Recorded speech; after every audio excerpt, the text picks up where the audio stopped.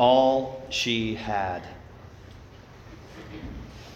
After our Newman night this past week, we had a guest speaker who came and talked about a program called ACE, Alliance for Catholic Education. And it's a program through Notre Dame where college graduates go and you basically earn a master's. But then what they will do is they will send you out to a poor, underserved area to be a teacher for 2 years. And so there's a balance there. On one hand, it's kind of nerve-wracking because you're like, I have no idea where they're going to send me. But on the other hand, there's an excitement to it. Like I'm excited to see where God sends me, where I'm putting myself completely in their hands, and I'm trusting that it will all work out. Jesus praises this poor widow today who puts in 2 small coins, because that 2 small coins represented all she had, versus the rich people who put in large sums. That she put in her whole livelihood versus someone just putting in a little extra. It's interesting. It shows a tremendous trust. Like, I'm going to put myself all out there and trust that God is going to catch me. It's like our first reading today. The prophet Elijah goes to this woman and he asks for something to eat. And she's like, well, I don't even have enough for me and my son, but yet I will do it anyways. That her trust is not in what she has,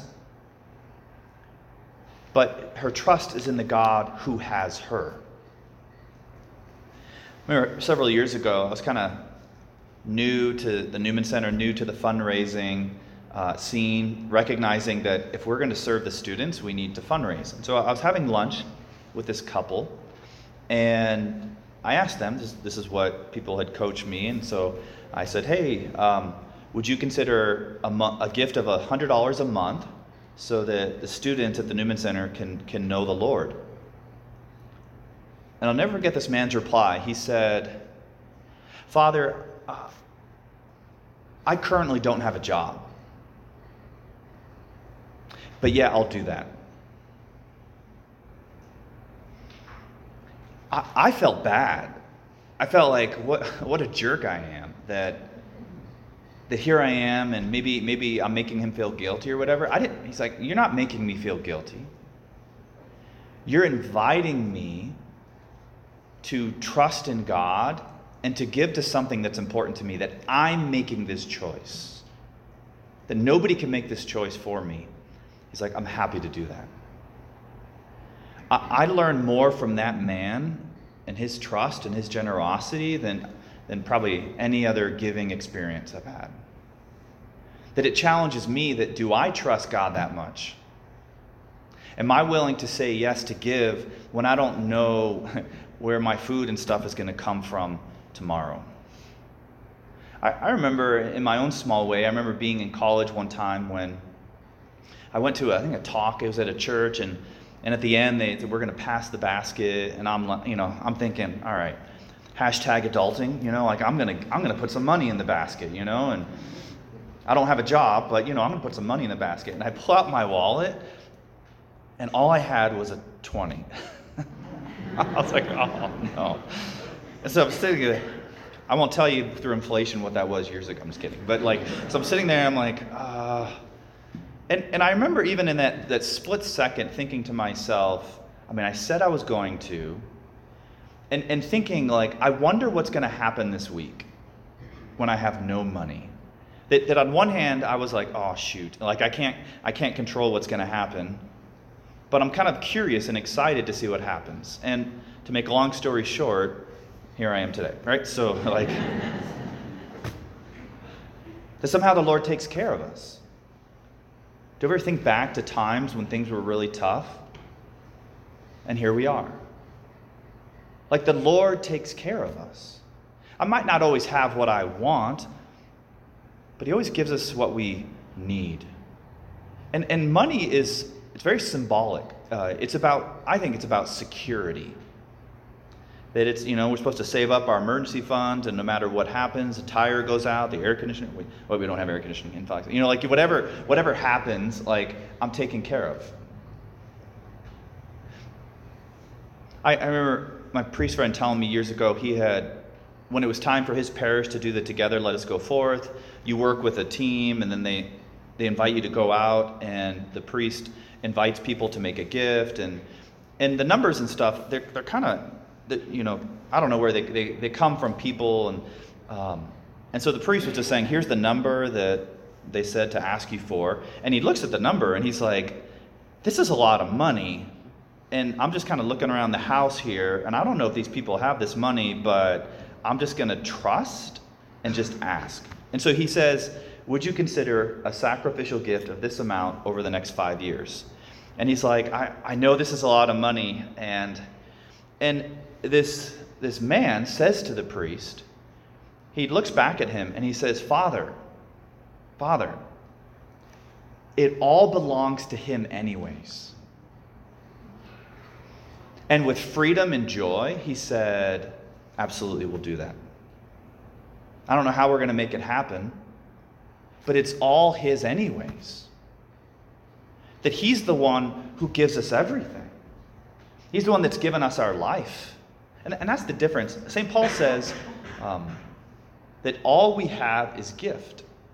And I've heard it said this way before by a speaker, that anything that is not received as a gift is an idol.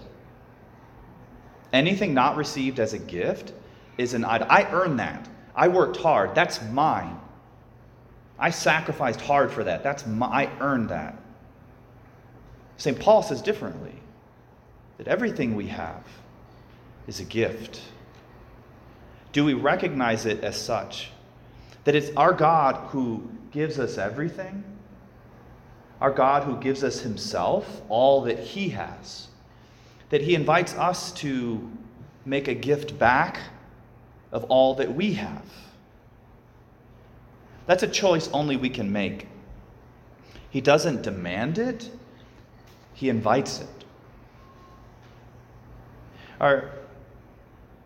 At the beginning of our Newman night, this past week, we ended up going with Stump the Priest, and people were asking me questions. But the first several questions were all about like exorcism and like the devil, which people are pretty fascinated with, right?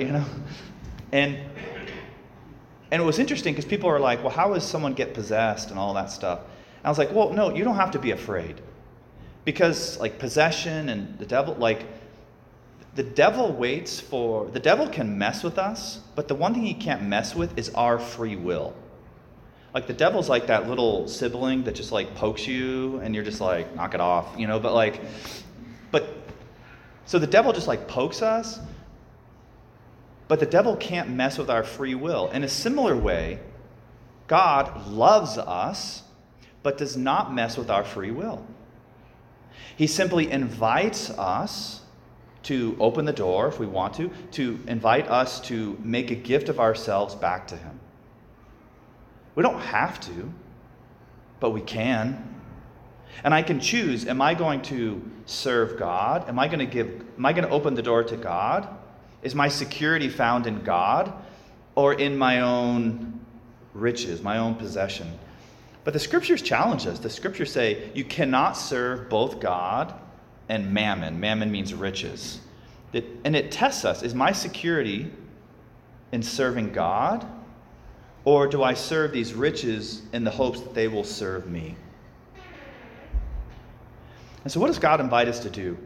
The God who gives us everything invites us to make a gift of everything back, no matter what it is. Today, as we gather in person for Mass, there's a number of students who are probably watching virtually right now who have COVID from the Newman Center, or maybe they have the flu, or who knows what they have. And so maybe they're sitting at home, you can imagine saying, God, I don't have my health, and I don't have much money. And God says, that's okay. Will you give it to me? Like, God, I feel stuck. I can't make myself happy. I'm frustrated. There's a lot of things that I'm not happy about. And God says, okay, will you give that to me? Will you offer that to me?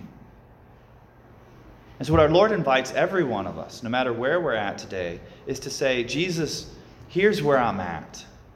And I give it to you. You who have given me everything.